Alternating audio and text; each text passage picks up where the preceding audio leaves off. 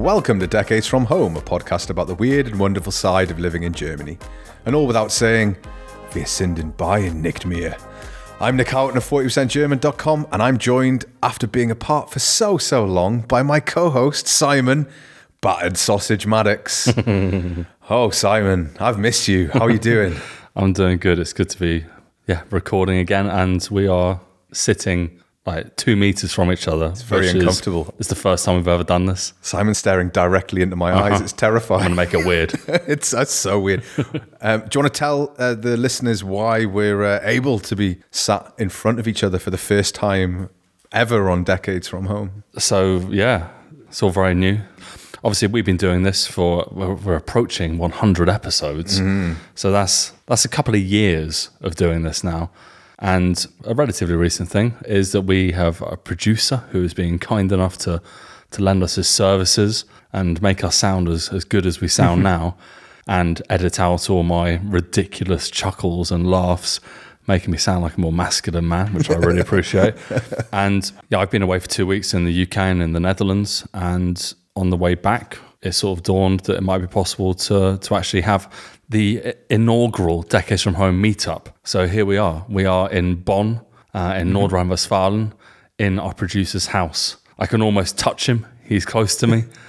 And yeah, we've spent hours and hours talking to each other over Teams, and we finally have met in person. Obviously, Nick and I have known each other for many years, but our producer, Simon, so yes, we have two Simons. That's really That's not a problem for me at all. I totally don't get them mixed up at all.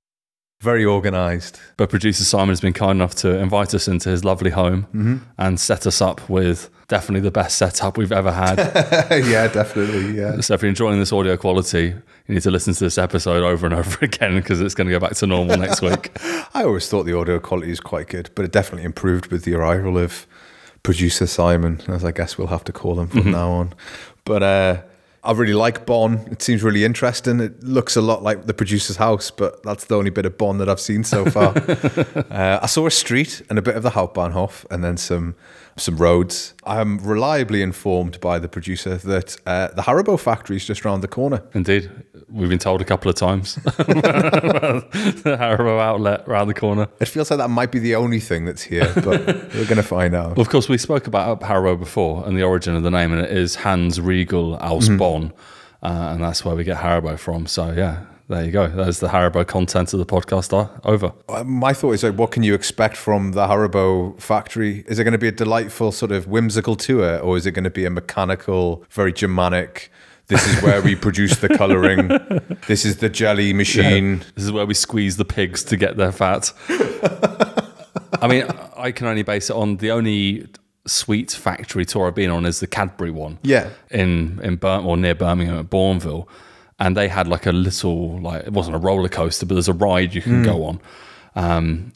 I got shouted at because we tried to pick a leaf off a tree on the ride, because it resembled a cannabis leaf, and we all thought that was really funny. And then they stopped the ride, turned on the lights, and shouted at us. So yeah, if they don't have a ride, then it's 1-0 to Cadbury's, and I hope it stays that way. Well, I'd forgotten that Haribo was based in Bonn, and I was always waiting to be picked up from the train station.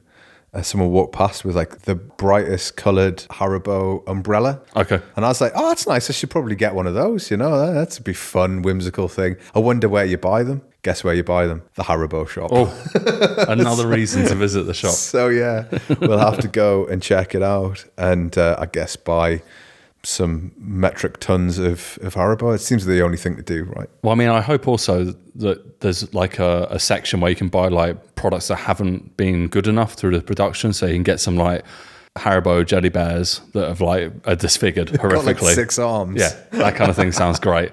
I would also like a bumper bag of sour cherries. So if they do them by the kilo, I might be interested. I was surprised to learn that, and this is only because someone asked me before I went to Britain to bring them a particular type of Haribo. Not all Haribo varieties are available everywhere. Yeah. Apparently there's only certain types released to the rest of the world. But the type that they hadn't released were the ones that look a lot like the licorice all sorts. Oh, I really? did feel like, I felt a bit odd and weird. Maybe German listeners will not have encountered licorice all sorts. That's essentially our Or Haribo, I guess. British Haribo it would be licorice all sorts, That's right? wine gums for me because I don't like okay. licorice at all. So Rowntree's wine gums or jelly babies, fruit pastels. Yeah. I've got some fruit pastels that I brought back from England. It's all very exciting. They're vegan now. Vegan? Fruit pastels are now all vegan. Really? There's No squeezed pigs. meat flavored options. I'm sure there's someone in the Daily Mail getting really upset about that as we speak. Woke pastels. Woke pastels. If that isn't the headline, I'll be amazed. The very idea that I was bringing these sort of licorice all sort variety of Haribo to Britain, and they were so happy. The person I got it from was so happy to have them. I did think like that's a bit weird. Why would you want them? But Yeah, I was going to see my brother and his family, and I know they're all big on German sweets, particularly Frit, which is like the chewy fruit bars you get in a pack of 5. right, yeah. But I knew Haribo would be a success, so I just went to the supermarket and picked 5 Haribo things that names were German. So Bärchen Pärchen is one of my favorites. I'm a big fan of the Bärchen Pärchen. And just anything that was German looking, I was like, okay, I'll have some of that because they might not sell that. But I did find out from the children very quickly that the Schlumpfer, the Smurfs, are also sold in the UK. But they were just like, oh, Smurfs. I was like, oh, it's a Schlumpfer. So yeah, I'm pretty sure they haven't translated Schlumpfer into Smurfs at the age of 2 and 7. Not yet, anyway. Not yet. But yeah, it was a successful bounty. The kids were very happy. It was something Dilly asked us last week, was about what we take over and what we bring back from UK to Germany. And like I said, there's not much that I bring back, but you mentioned that you got some Terry's chocolate oranges. I did. Like, that's an interesting one. The things you forget that you can't get. Yeah. That's I always find funny. It was one of those things that was always in my Christmas bag. Like we have instead of a Christmas stocking, we had a Christmas bag in our family. Was it like a Tesco's bag for life? No, it was like a proper Christmas bag that was recycled every year. You had the same bag. It was mine had reindeers on it, I think. And my mum would sneak in and like slide it next to the bed during the night. But there was always a chocolate orange. And so for me, it's a real like Christmassy treat. And the last time I did like an order online of like British stuff, I was scrolling through all these pages and pages of stuff, and then suddenly there was a chocolate orange, and it was, I think I paid €4 for it, which is, it's not unreasonable. It's quite a lot of chocolate. Yeah. Lasts a long time, and I really love it. So I was like, okay, that's fine. And when I was in the supermarket in England, there was a whole like massive display of them for £1 each. So I grabbed 3 of them, put them in the basket, walked around the corner, and there was another display. I was like, okay, I'll have 2 more. So now I have £5 worth of chocolate orange, which would be about 1 on the German market. So I feel like I've really jigged and won the system. I was going to say, given the way the economics is going in the UK, you could probably sell them back and make a tidy profit at this point. They must be worth at least $1.50 each at this point. Yeah, markets are in free fall, and this might be my golden ticket. I'm going to take back the 85 quid's worth of Tesco shop and double my money. Oh, it's 95 quid's worth of Tesco shopping now. I've mentioned before that my dad was a vicar, and he was a little bit weird family rules. Like, he got a chocolate orange. I think he or my mother did. We were not allowed. You weren't allowed chocolate orange? We were not. Like, that was like parents only choice. It was in the parents only cupboard. And After 8 Mints were the same thing. I guess it's, again, 4 boys in the house. There was a lot of that, like, oh, this is for us and not for you. I mean, After 8s, I understand, because the marketing has always been like, this is an after dinner mint. And all the 80s adverts were people in suits sliding out an After 8. But a chocolate orange, like, is one of the most fun products because it's a chocolate orange. Like, it is fun, it's interactive. And if you get one that's been stored outside of temperature, you literally have to like bang it on the corner of a table for it to release itself. It's fun. It's a weird thing. Do you think it's because of his religious beliefs? I don't like there was. He did, but there weren't. It wasn't like it was biblically dictated. You know, his parents were the same. Like, my grandmother would have boxes and boxes of Quality Street next to her chair, and they just wouldn't eat Quality Street. We never got offered Quality Street, and it wasn't until one of my older brothers, like my grandparents, left the room, and he just got up, sat on my grandma's chair, and started just eating Quality Street. And I was like, oh my god, like, you can do that? And I must have been about 8. That I was like, all right, that's the system. Which kind of explains why I was so weighty by the time I was 15, I guess. Like, there was just things that were restricted. So even now, that's the thing that I'd forgotten, the Terry's chocolate orange. But part of my brain just went, like, automatically went, it's not for you though, Nick. It's not for you. You shouldn't have this. You can have one if you want. I'll sell you one at a reasonable rate. I don't know. I'd feel a bit micey. I'd feel like maybe I'll get told off by somebody, you know, jump out and say, no, it's not for you. But it's funny how, like, when I first came to Germany, there were things that I needed to take back and to bring it back to what Dilly was saying, like bacon, cheese, and stuff that just wasn't available in the same way. And I've gotten over my need for English bacon. I've learned to live with the reality that we find ourselves in. And cheese I can get here. The look on your face there was such just like resignation. Yeah.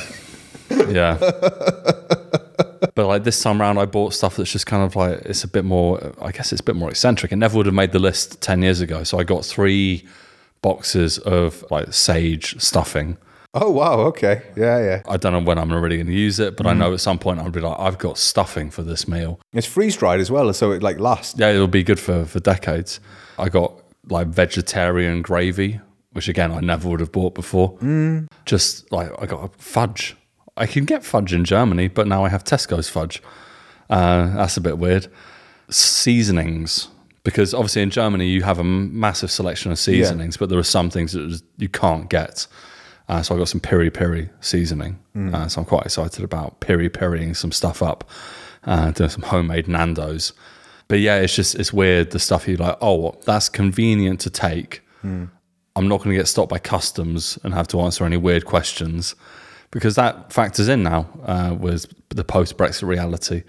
Do I want to have to justify having a bag of sausages? No, I don't. That's why I didn't get to bring any bacon back, because I was like, am I just going to get hassled because I've got bacon in my bag? I imagine I probably would have been okay with it, but at the same time, I was kind of... We did have our car inspected on the ferry back, right? And it was the most cursory inspection I've ever imagined. I did think, they're going to like ask us to pull bags out. We're going to have to like show them stuff. And the guy asked me to open the boot, and the first thing you could see was 3 Tesco bags. And there wasn't even like, what's in there? None of it. There were no questions at all. He knocked on the inside of my boot lid to see if that was hollow, I guess. And that was the end of the search. So like, if you are looking to smuggle drugs into Europe, Hull to Rotterdam seems like a really good shout. I would have thought there'd be more aggressive on the way out than the way back in, because that would be the obvious, like British people traveling to, well, I guess you'd have German license plates, but like a British person traveling from Holland, that would be my thought, is that the instinct would be, they've filled the cavity of the door full of cannabis. I mean, the Dutch police stopped, like checked my passport, and he's like, do you live in Germany? And I was like, yes. He's like, where's your card? Gave him the card, and he's like, okay. That was it. Like once I proved I was allowed to stay, that was the end of their interest. So I'm sure British people, especially with like slightly red eyes, are probably an interesting interrogation compared to what I got. I have been stopped coming back out of the Czech Republic, and we were driving, obviously. But that was more because I think we were leaving early in the morning, and there was 3 guys in this car, and they pulled us over and asked, what's the crack here?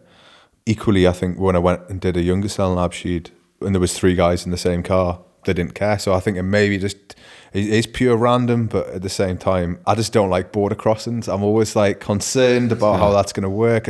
I've never done the ship. I think the ship's my plan after my debacle with KLM. So I can absolutely recommend it. Like, shout out to P&O. Obviously, we slammed them quite hard about 15 episodes back when they effectively sacked all their British workers, brought in a whole new staff that weren't necessarily as experienced or qualified.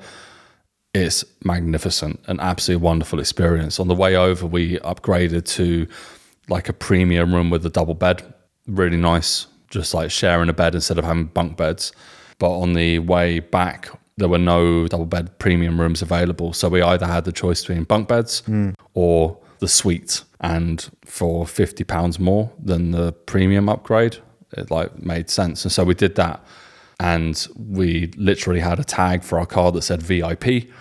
And there's like a concierge service on the ship. Like someone would do my shopping for me if I wanted to, like go to duty free and pick stuff up for us. And the room was just totally insane. Like double bed, TV, like a sitting area, a mini bar that was complimentary with like 2 beers, 2 bottles of white, small bottles of white, 2 small bottles of red, other bits and pieces. 2 windows, one like that was like 1.20 meters by 1 meter, like a big window to look out. Ensuite shower, 2 shower heads in the shower, separate toilet. There were dressing gowns So like I spent the evening in a P&O dressing gown, feeling like an absolute prince.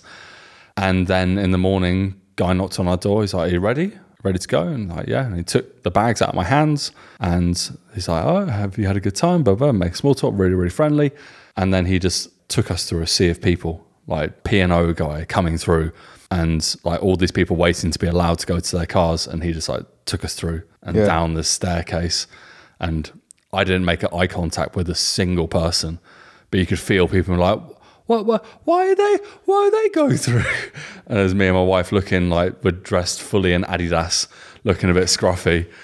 Like definitely not like there's no gilet in sight. And then we were the fourth car off. I was going to say you're basically Billy Zane and Titanic, aren't you? You're the aristocrat. I respect his decision a lot more now. Down decks with the all like doing fiddly sort of Irish dancing music and stuff like that. Out of the way, peasants coming through with our VIP bagman. It was magnificent. I mean, obviously, it is a lot more expensive than flying, but because obviously for us, when we go home to the UK, generally speaking, you're not paying for hotels because you're staying with family, you're staying with friends. And so we thought, okay, this is a lot more expensive, but it's literally our only major cost apart from petrol, paying for dinner a couple of times. So I think if you're doing a full holiday, then it is more expensive, but you're also saving a night in a hotel because if you fly, obviously it's a lot quicker, but then you're a night in London or Newcastle, wherever. And I think with all the upgrades we did, I think it came out about £600, which is a lot of money compared to flying where you could do it for two people for, if you got lucky, £70, depending on your connection. But if you fly Nuremberg to Heathrow at the right time, it could be £150 per person per ticket. So it depends on your flexibility and stuff. But yeah, we will definitely be doing it again and we'll definitely do the upgrades again. I think I'm done. I'm totally done with flying. The experience was so negative. The airports are just horrible places. Like I've never liked those places of like sort of transition train stations are the same. I was thinking when I arrived today, Bornholm-Bahnhof, I was like, I forgot how much I fucking hate train stations because you just get in airports are several levels worse, but at train stations, everyone's trying to get somewhere. They're trying to go somewhere. No. You've got varying different degrees of politeness and sociability. You see all these different people with all these different intentions, and it's just all a bit much. But airports are even worse because you've got all these different people from coming from different countries with different perceptions of like politeness or how to move through crowds or any of this stuff. Like if you go to Schiphol, which I always go through, it's so awful because it's a major airport. You end up where you have like, you can always tell the Dutch people at the airport because they're just 40 foot taller than everybody else. Like you always can tell, and they're fucking beautiful, right? So you just see these like giant beautiful people like just steaming through the airport, just knocking people out of the way. Like, there's always a British tourist with like who's deadly sunburned, just being like bundled over because the Dutch people kind of, and Germans sort of move through crowds very similarly. They don't say, "Excuse me, sorry, can I get through?" They're just sort of direct. And I usually get into the slipstream of the Germans or the Dutch because you always get through. But the whole just experience, the faux sort of comfort that they try in, like, the airport's really comfortable. If you pay €50 for the lounge, or you can have dinner, but it's €70 because airport prices and you can't leave and all of that shit. Well, I mean, the ferry offers a real good alternative there. I mean, for the going from here, from Germany, the ferry departed at 9 o'clock, but check-in opens at 3. And so you can get there really early, don't have to worry about queuing, and both to and from arriving and having our passports checked to being in our room was less than 15 minutes. So fast. Obviously, you've paid to go on the ferry and you have all these amenities, whether it be bars or restaurants or but they're quite rancid though, aren't they? I've done the journey Amsterdam to Newcastle, North Shield, which I suspect the quality is significantly different. But my experience of that, I was under decks. Okay. And I don't think there are any underdecks it's the Pride of Hull or the Pride of Rotterdam that do these journeys. I don't think there are anyone underwater. I don't think I would pay. I certainly wouldn't stay in one of those rooms again because it was very much like there was 3 of us staying in this room and we all got really drunk and then woke up in the middle of a storm, just fighting to get to the toilet because we're all just on the wrong end of that basically. Awful. It was pretty horrific, but that's partially our own fault. But the other side was the entertainment was awful. I think the night ended with a guy from Middlesbrough saying to me, "Should I stab him?" And I'm like, I don't even know who you are. And as I walked out, this guy was coming towards us with a handgun on his side, on his hip, and I was just like, that guy over there, just left, got out, just went and hid in the cabin, because it was properly horrible experience, disorientating. But it sounds like what you had was... It was really good. I mean, very fun. The weird thing about the ferry experience is that the majority of people who do it are 60 plus.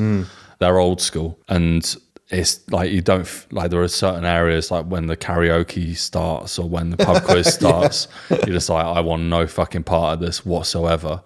And so having a decent cabin like is definitely a great way you can just kind of escape all of it. I mean, the entertainment was awful. Like we went to... What was the entertainment? Well, we only experienced a minute of it, to be fair, but we went to the Sky Bar because my wife wanted to go outside and like look at and just enjoy being on the outside of a ship. And to get to it, I went to the Sky Bar and we walked in. I could hear the singing already, and I was just like, this doesn't bode well. And we got closer and realised the singer was covering the Carpenters. And like, I'm not a huge fan of the Carpenters, but you can't cover the Carpenters because you sound shit. It's like trying to do Whitney Houston or Celine Dion. Yeah. There is a voice that is so perfect and iconic that any attempt to cover it just sounds like butchery. And I'm there just like, I need to get out of here. I can't, no, fuck this. And my wife's like, what's wrong? I was like, this is awful. Yeah. And there are people there like dressed quite like well. It's obviously like a bit of like, we're going to the bar, we're going to the Sky Bar, some entertainment. I'm just like, you fucking idiots. This is awful. You tasteless bastards. And that was, I guess, my own problem. And then on the first night, we got on quite early. Yeah, just we don't want to miss the boat. And then we're like, okay, we will have dinner. We avoided pre-booking. So there were two options. There's like the waiter served dinner, which I thought, okay, that might be a bit too classy. I don't want to have a dude like doing like silver service. So we go to the buffet. Went to the buffet and it was like 25 quid all you could eat. And like 25 quid is quite pricey, but it's like, oh yeah, I can afford that. And so like started eating, kept eating, and there was some barbecue chicken that was pretty good. Dangerous that. Like I would have been like, I'm not going to eat a lot because... Predict what happened later.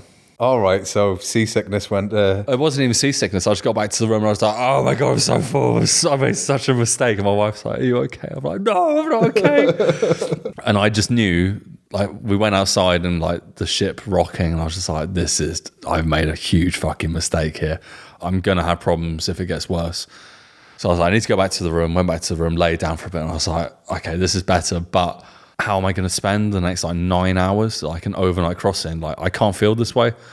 So I made the decision to be a grown up and just like lean into the eating disorder and just went into the toilet and puked it up. And because it had been in me for 20 minutes, it was like everything came up like clean. Like everything tasted as it did when it went down. No, the reverse taste test. It was really intense. It's like, oh, that's the chicken. Oh, that's the curry. But immediately I was like, that was the right choice. I'm fine. But it's like when you're sick and you have ice cream or something like that, and you're like, that's a weird experience. When it comes out cold.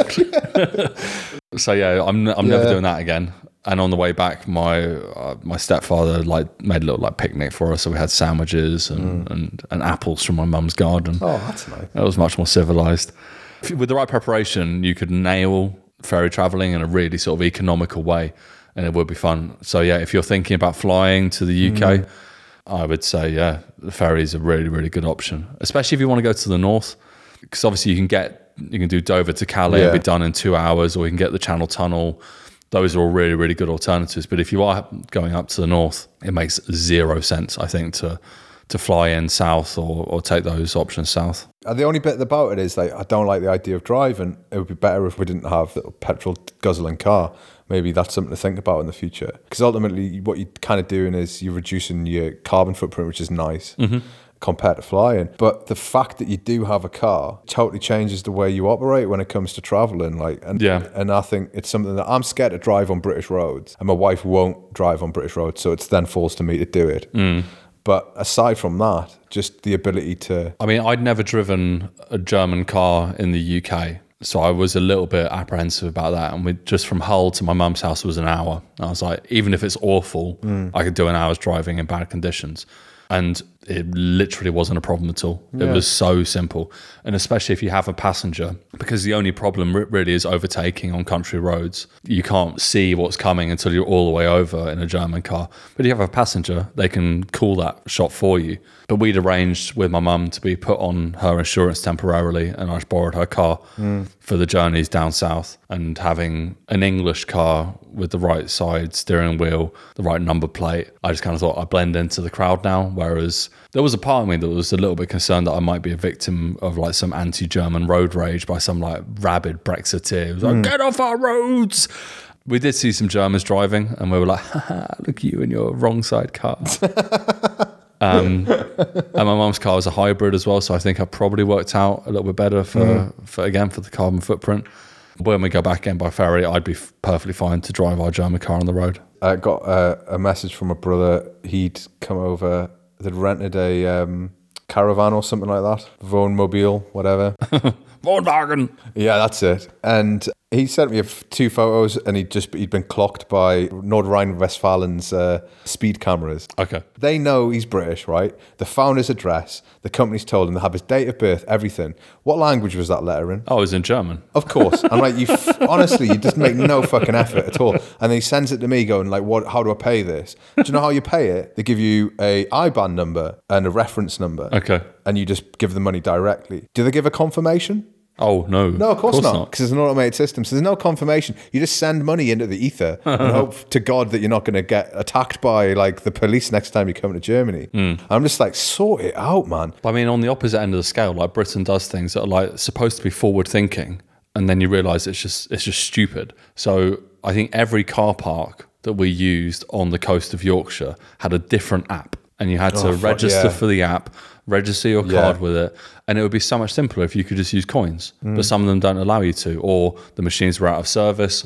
they were full with coins because they hadn't been emptied regularly enough. My poor mum, every time we're parking, she's there with her glasses on, looking at her phone, being like, 10 minutes later, she's like, okay, I think I've paid for parking. Were these like beauty spots, or were these... Yeah, I mean, we did go to some nice places. Saltburn was one, and I had a different app from Whitby. Whitby was then different from Scarborough. Every place had a different system. And she'd be like, oh, maybe we can use that app again. And it's like, she must have like 7 different parking apps on her phone that she'll use once a year each. And it'll all be a private company making dollar bills, y'all. It's exactly what we talked about a couple of weeks ago. It's the same thing. These sort of private companies that are just sneaking in. Exactly. And I mean, I was surprised because when I left the UK, there was already pretty good infrastructure in terms of like electric cars in rest stations, being able to like charge up, and nothing has changed. It's exactly as it was 10 years ago. Although I do have to quibble with you. You complained about the quality of service stations, and I don't know if it's just the Northeast, but where I was, every service station was amazing. Really, really good. How far south did I go? I got to Compton Verney, so that's what's near Compton Verney. It's around Warwick and Coventry, so that's as far as south as I got. Okay, I did Warwick services, really, really good, and then did a lot of other ones down south. The weirdest one I did was up near the Calder Valley, which is where Montauban, Richard, one of our early guests, is from. And that was just weirdly laid out. But all the toilets were fine, and they all had like these big dynamic Dyson hand dryers. Like money had been spent on this. Were they owned by the same company? Welcome Break I used a couple of times. Must be a different road then, because maybe it's the case that different motorways are owned, like different companies have the license to run them. Because there was one group that did the majority of them, and then you'd come across these other ones that all had these identikit Starbucks shops that would look the same, really American. I felt like an American service station. Okay. These identikit standalone Starbucks places and like a hotel or something like that. And there was a lot of that the further south we got. I mean, I was really happy with them all, and they all had multiple shops that I could buy from. So I got excited to have some Waitrose sandwiches, like a posh boy. I had a WH Smith meal deal, which I had to explain to my wife. And she was like, but then is that allowed? I'm like, I don't know. Find the label. So yeah, there were definitely things that you kind of feel foreign from. But I mean, a meal deal was £7 off from buying it all individually, and you feel like you fucking won. But the Germany British needs to learn from this. I think you've got this thing that I've never had, like, and I only learned about this. There's like people who've made their entire careers out of like how to make the perfect meal deal. Like, that's they're like YouTubers who've made their name by like discussing how to have the perfect meal deal, rating people's meal deals, and like saying how good they are.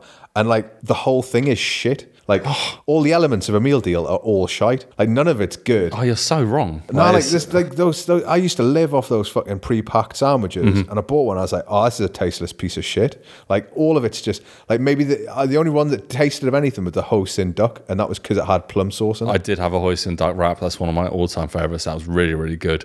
But the one that I'd kind of forgotten about how much I loved until I saw it, and I was like, "Oh my god!" Prawn mayo sandwich on whole grain. Yeah, I like prawns, but I'm not convinced by them sandwiches. Unreal, man. I had 3 of them in a week. so good. 3 of them in a week seems all right. You've got to eat lunch 3 times in a week, haven't you? So. The Waitrose one is deep filled, so you're getting a lot of prawn for your money. That was really good. But yeah, the prawn mayo tied with some McCoy's steak Ridge crisps and a nice fruit juice. Nah. Oh, none of that makes me feel happy. Cheese and onion stotty sandwich and a sausage roll from Greg's, mint, right? Meal deal, I feel like is I'm settling for something worse because there isn't any other better option. See, I already messaged you about this. I wasn't able to do a Greg's because every time I got near a Greg's, the queue was just so big. Like, it's clear that the English have just embraced this in the most insane way. It wasn't a healthy looking queue. There's a lot of fatties like waiting for their steak bakes. Like every time I was like, I'm not waiting here 15 minutes to get a sausage roll. So that's one of the things that I really wanted before I left and didn't get. But yeah, the prawn mayo sandwich totally filled that void. It was nostalgia, and I didn't have to queue. You don't get a lot of prawn sort of seafoody sandwiches. I'd be suspicious if there was a pre-packed you get them sandwich here, in Bavaria. You get prawn stuff, but it's always got like way too much dill in it, or it's got like mango or all sorts of weird shit in it. And all I want is prawns and mayonnaise. Yeah. And that doesn't exist here. I have to make it myself. And then it's like the prawns are like, because they've been like sat in like either a brine or like seawater. And when you add it with the mayo, like you get like a seawater flavor, and that takes away. It doesn't work, and so I'm sad that I'm back because I can't get prawn mayos anymore. No. You have Nord Sea, which is your sort of like fast foody fish place, but that's what you would get here. Is you'd get a selection of sandwiches that you think are going to be good because of the description, but then realize like, oh, it's prawns and tartar sauce, and you're like, well, why did you make that combination? How have you made that decision? Or you bite into it and be like, oh, this one's also got fucking paprika in it. Like, yeah, exactly. Fresh cut paprika needs to be clearly fucking labeled on these sandwiches. I am fed up of being bitten by this paprika snake. It's bullshit.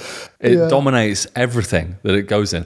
If it's a pre-packed sandwich, it's been sat on the shelf for maybe 4 or 5 days. And every day the paprika's in there is spreading. It's just, it's growing in strength and intensity. Exponentially. Oh, I fucking hate it.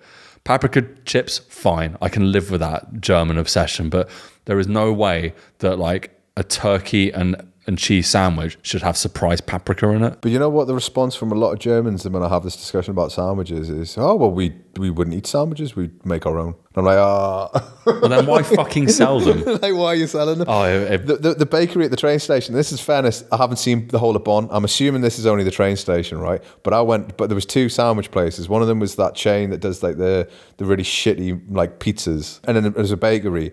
The first thing I said was, Entschuldigung, haben Sie Butterbrezel? And the woman went, was? I was like, Butterbrezel? And I was like, went through all the cycles, and eventually I got the one. She was like 9. And I was like, okay. But every sandwich that you had salami in it. And it was like salami baguette, a salami mit Ei, salami and rucola, salami, but it was always salami. And I was just like, at some point, no one's looked at that and gone, maybe we need to have a different option. But it was kind of like almost ridiculous. And I was like, for fuck's sake, just have a different variant. Yeah. But ultimately, again, the point that's always made to me is like, well, we don't eat sandwiches for lunch, so it doesn't matter to us. And that's fine. But I mean, we've talked a lot about sandwich culture here and how we come from one of the finest sandwich cultures in terms of ease of access. Obviously, Americans do things. I'll debate that, but still go on. The Americans do things that are far superior when it comes to like deli sandwiches. Like if I had to eat one sandwich for the rest of my life, it would be a Reuben all day, every day. That is an incredible feat of engineering. The variety you get, like chicken and bacon, chicken and stuffing, all day breakfast, egg mayonnaise, like with just a little bit of cress. Like the simple to magnificent. And I think that variety is really missing here. Whereas when you see the prepackaged sandwich here, they look sad because, as you say, Germans don't really do them. But then stop selling them. I'm so bored of being You'd bitten. rather just didn't sell anything at all, yeah. I had a chicken Caesar wrap from a supermarket the other day, bit into it, paprika. It's like, what the fuck, man? There is no reason to have a slice of big red paprika in a chicken Caesar wrap. Do you know when you go to the supermarket and they've got the bit where they have like things that would go into a pre-packed sandwich? So there will be egg mayonnaise, there'll be fleisch salad, there'll be that horrible purple thing that has like fish and gherkins in it or something. I've never tried that. It looks really bizarre. I mean, I'm sure it's an acquired taste and people enjoy it. And I'm not an expert in it. I had it once and it made me so ill. I've never had it again. But it seems to be in the section which is like, it might as well be marked as the working class section because it's got like the pre-packed ham that only like, it's not the one that's the variant that's got like a butcher's label on it and it's all sort of pretending that it's like high quality. And you know it's still the same shit. It seems that section which is like, oh, this is just the shit section, and then here's all the quality stuff, and here's the butchers, and that's what. So I always feel like I don't want to buy it because it's probably shit. But that's the closest you're going to get to an egg mayonnaise sandwich. You never see an egg mayonnaise sandwich. You certainly never see an egg mayonnaise and cress sandwich. And it's such a simple, like it's ideal. It's got plenty of protein. It's simple to make. It's cheap. Oh, yeah. I get that the Germans have a different relationship with lunch and like taking a break, and that's fine. But the sandwich culture has to improve. So it wouldn't be right and proper if we didn't come to Bonn and not drink Kolsch, apparently. I don't know what the beer of Bonn is, but we're near enough to Cologne that Kolsch is. I feel like it is good enough, I think, yeah. But I heard a lot of bad things about Kolsch. Like the Deutsche Bierpokal feedback was often very negative towards Kolsch. And you were saying that there's a regional divide between those who like Kolsch and those who don't. Yeah, I mean, of course, the classic battle when it comes to the region is Kolsch gegen Alt. And yeah, depending on which city you're born in or which city you've fallen in love with, those seem to be the party lines. One of the things that I love about Kolsch is that you can buy a meter of Kolsch where they deliver on a board with little divots cut out of it where all these little glasses sit. It's a magnificent sight. So it's a meter of little glasses, not a really long glass. It's a meter of piece of wood, and on that piece of wood, I'd guess 8, maybe even 10 glasses of Kolsch, and those get to be sculled. Because it's like the yard of ale, isn't it? There's a lot less volume, I think, in a meter of Kolsch than a yard of ale. A yard of ale is a pretty significant. You've done a yard of ale? I've tried.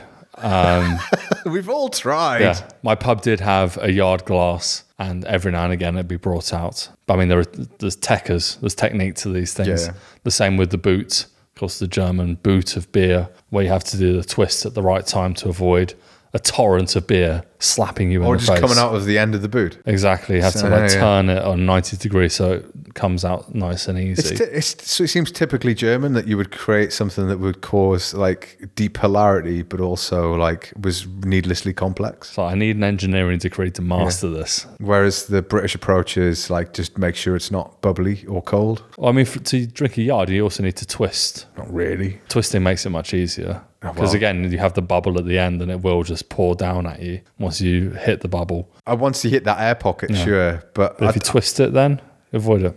Obviously, it's a yard of ale and ale isn't as bubbly as... Gaseous. It's gaseous, indeed.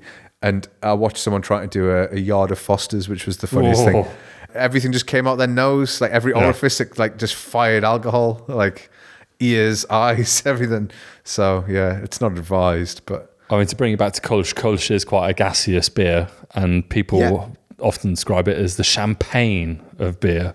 I can see why. It is bubbly, it's light, it's blonde. Mm-hmm. It's very, very nice. It had a lot more substance. We were talking to the producer about the differences between Augustiner and other beers, and he pointed out that it was a little bit watery, which I was like, yeah, it does make a lot of sense. Whereas I felt the Kolsch was very bodied, very solid, but like I don't understand the beef. I thought it was a fantastic beer. I'm like totally.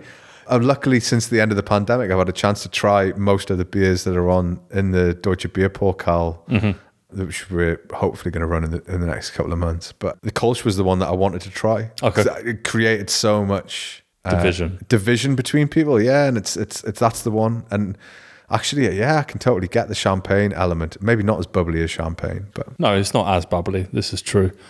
There is also a slightly odd thing when it comes to sort of the famous Kolsch houses, where the people that work there are trained and told to be like a bit cheeky.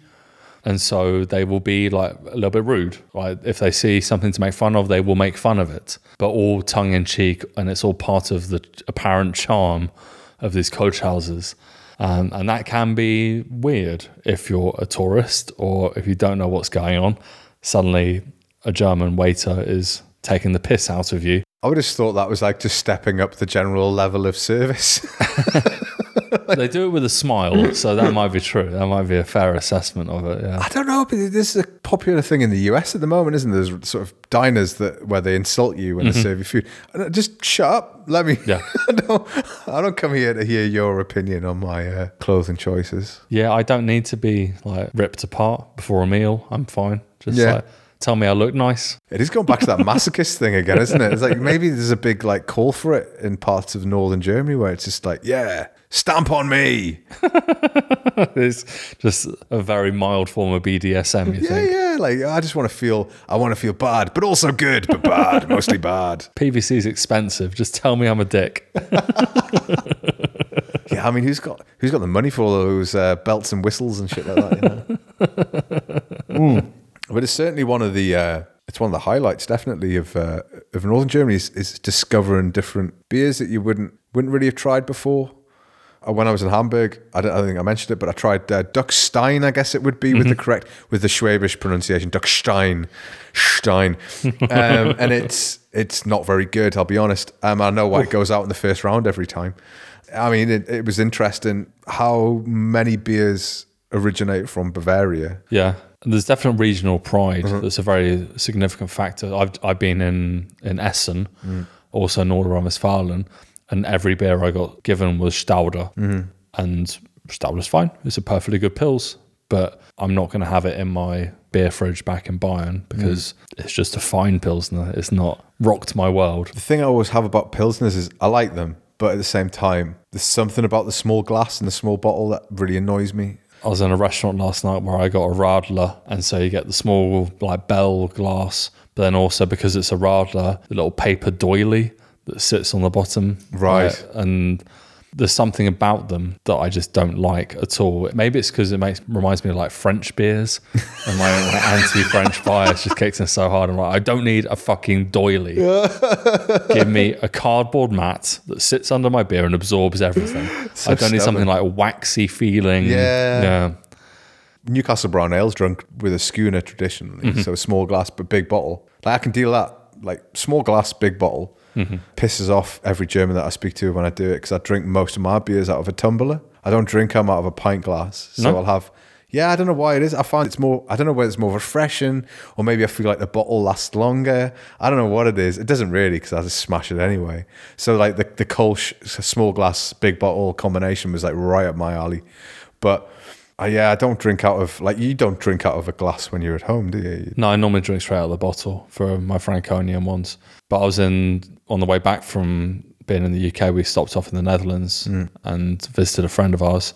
We went to a place for lunch. I think it was called Soho Bar. And you have like beers you can order off the menu, but there's also like you can ask permission to go to like the beer vault, and you go in there and it's not very big. Maybe it's like 6 square meters, but inside this refrigerated beer vault was maybe, I'd guess 100, 120 different beers. Wow. Like you can just like pick what you like, and there's little price guides, and like label design is of course a big thing. But for every single one of those, there is a specialty glass, whether it be just the branding or the shape and the branding, but every single one gets served in a specialty glass. And like that's kind of cute for advertising purposes. But then when we went back to our friend's house, he also, every beer he gave me a different glass See, I like shape that. to drink out of it. I like that. Some of them are quite impressive. Some of them it's like, this is just Ridiculous. taking the piss at this point. But yeah, I ended up drinking quite a few IPAs with him, which I haven't done for a long time. You must hate this too. You go to a bar in Britain and you order a pint and they give you a pint of lager in a Guinness glass. Yeah, that's bullshit. I hate that. I hate it so much. But I was also such a ale snob that I would often like order like pints in a jug, like the traditional glass handle pint glass, and I guess a lot of pubs don't even carry those anymore. Oh, well, it's big, like the bigger schooner kind of rounded. The classic like Yeah. 1800s glass like tankard jug. Yeah. Yeah, there's something about having the handle on it on the outside to keep the beer cooler. I like, because of course most lagers that you buy in the UK, like you're holding the beer the whole time. So if you don't drink it quickly, it warms up. Yeah, it's the thing they tell you when you go to Oktoberfest, isn't it? Like I've been told off at beer festivals and things like that because They're holding the glass I'm itself. holding the glass and they're like, oh no, you've got to hold the handle. It keeps Yeah. the beer cold. I'm like, I'm going to drink it very quickly. It's fine. It's still Don't valid. worry too much It's- about it. Like I think there should be rules to these kinds of things. I mean, of course you have other That might be the most German thing you've ever said. There should be rules. Ordnung muss sein. But of course there are parts of the world where you don't get big beers because of the temperature. Like in Australia, you get like schooners, which I think is like 300 milliliters. I'm looking at our Kiwi producer to see if there's any recognition of this. He's unscrupulous. He's giving nothing away. But yeah, they sell small beers, and that's fine. Like as long as you get good service, I can drink half pints all night. I don't need a big glass. The only glass that I really have any deep devotion to and is only brought out on special occasions is, the Kloster Weltenberg Brewery, and it's one of the oldest breweries in Germany, Regensburg, I think it is. And I think it's the one that you have to get on a boat. You can't access. Okay. If you're on one side of the river, you can't access it. I don't even think you can access it from, there's like a sheer cliff on the other side. So it's like one side of the river, and you cross over, and they've got proper schooner glasses. And I've only seen them one place, and the one place I saw them, as soon as I saw it, I was like, oh, can I buy that glass? And the bar staff were like, no. And I was like, I will literally give you 10 euros for that glass. And they were like, and I was like, 15 euros for that glass. And I can't remember what we ended up, but I definitely paid more than I probably should have bought it. But I was like, I'm going home with this glass because it's a full pint schooner glass that you would want. And it's got the handle and it's got the divots on it and everything. And it sits in pride of place. But every so often I'll have a guest who comes over and they go, can I have that glass? And I'm like, let me get you another. Who are these guests who are like, I want that glass? It's always fucking family in it, man. It's always like, it's genetic. So my brother will come over and he'll see the golden lip of the glass and be like, well, that's special. That attracts me. So, but yeah, because I've got it on in the case. I've got like a IKEA display case for all the glasses because that's what you do, right? And it's prominent, but I've begun to hide it now because I'm kind of worried. I'm terrified it'll get broken. Well, I mean, yeah, this is of course a valid concern. Like we had our favourite wine glass, which was stolen from your wedding. Right. Yeah, revealing that truth here Cost me live. 250 euros that glass. You can't, the deposit wasn't that much. I mean. But yeah, we took it home. It was a lovely bulbous red wine glass, very, very nice, very thin. And then a friend came over and we gave it to him, and within 2 sips, bang, knocked out over the floor, red wine everywhere. Fuck. No. If I broke it, I could live with that. I could just about deal with it if my wife broke it. My daughter broke it. What's she doing drinking at her age? But like if a guest broke it, then you have to go like, oh, it's okay. And inside you're crying. You're dead. Yeah. Like for me, the really strong instinct was to be like, oh yeah, these things happen. It's fine. But next thing I know, the story's coming out of where we got the glass from. Oh no. Like my wife The was guilt telling, trip. yeah, and then like I was like seeing this guy like shrinking himself, knowing that he'd not only broken a glass, but he'd broken one of some sentimental. Do you have the same attachment to mugs? Oh yeah. Do you have like a preference for a mug? There are only 3 mugs I drink from in my house. I've got like, we've probably got 30 mugs in the house, and there are 2 that are my daily mugs.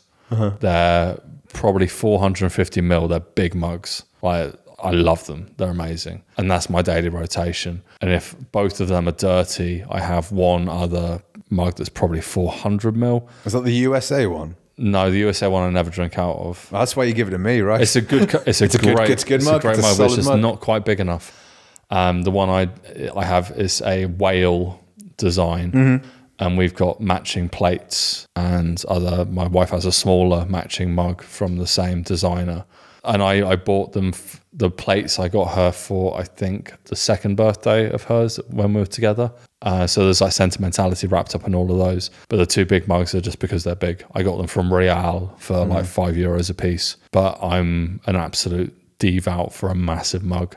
Like if I could get one of those like Sports Direct mugs they have in the UK, which are like 650 ml, like I would just drink like over half a litre cups of tea all day long. I can't abide a Sports Direct mug. That would just piss me It's off. a shit mug, but it's a big mug. A mug has to have, it can't just be size, it has to look good as well. We went to Mount Washington and we got a mug when we were in Mount Washington that we were loved, and we broke it. Can't find anything like it online.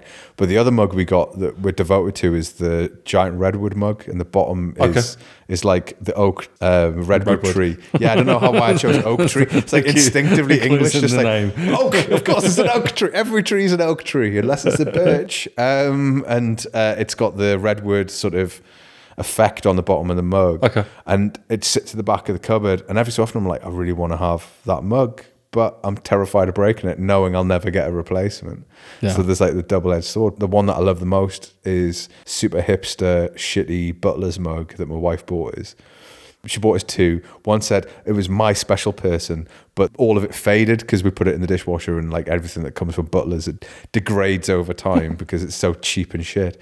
But the other mug I wash by hand. Like if I see it in the dishwasher, I take it out and I wash it by hand, so it's pristine.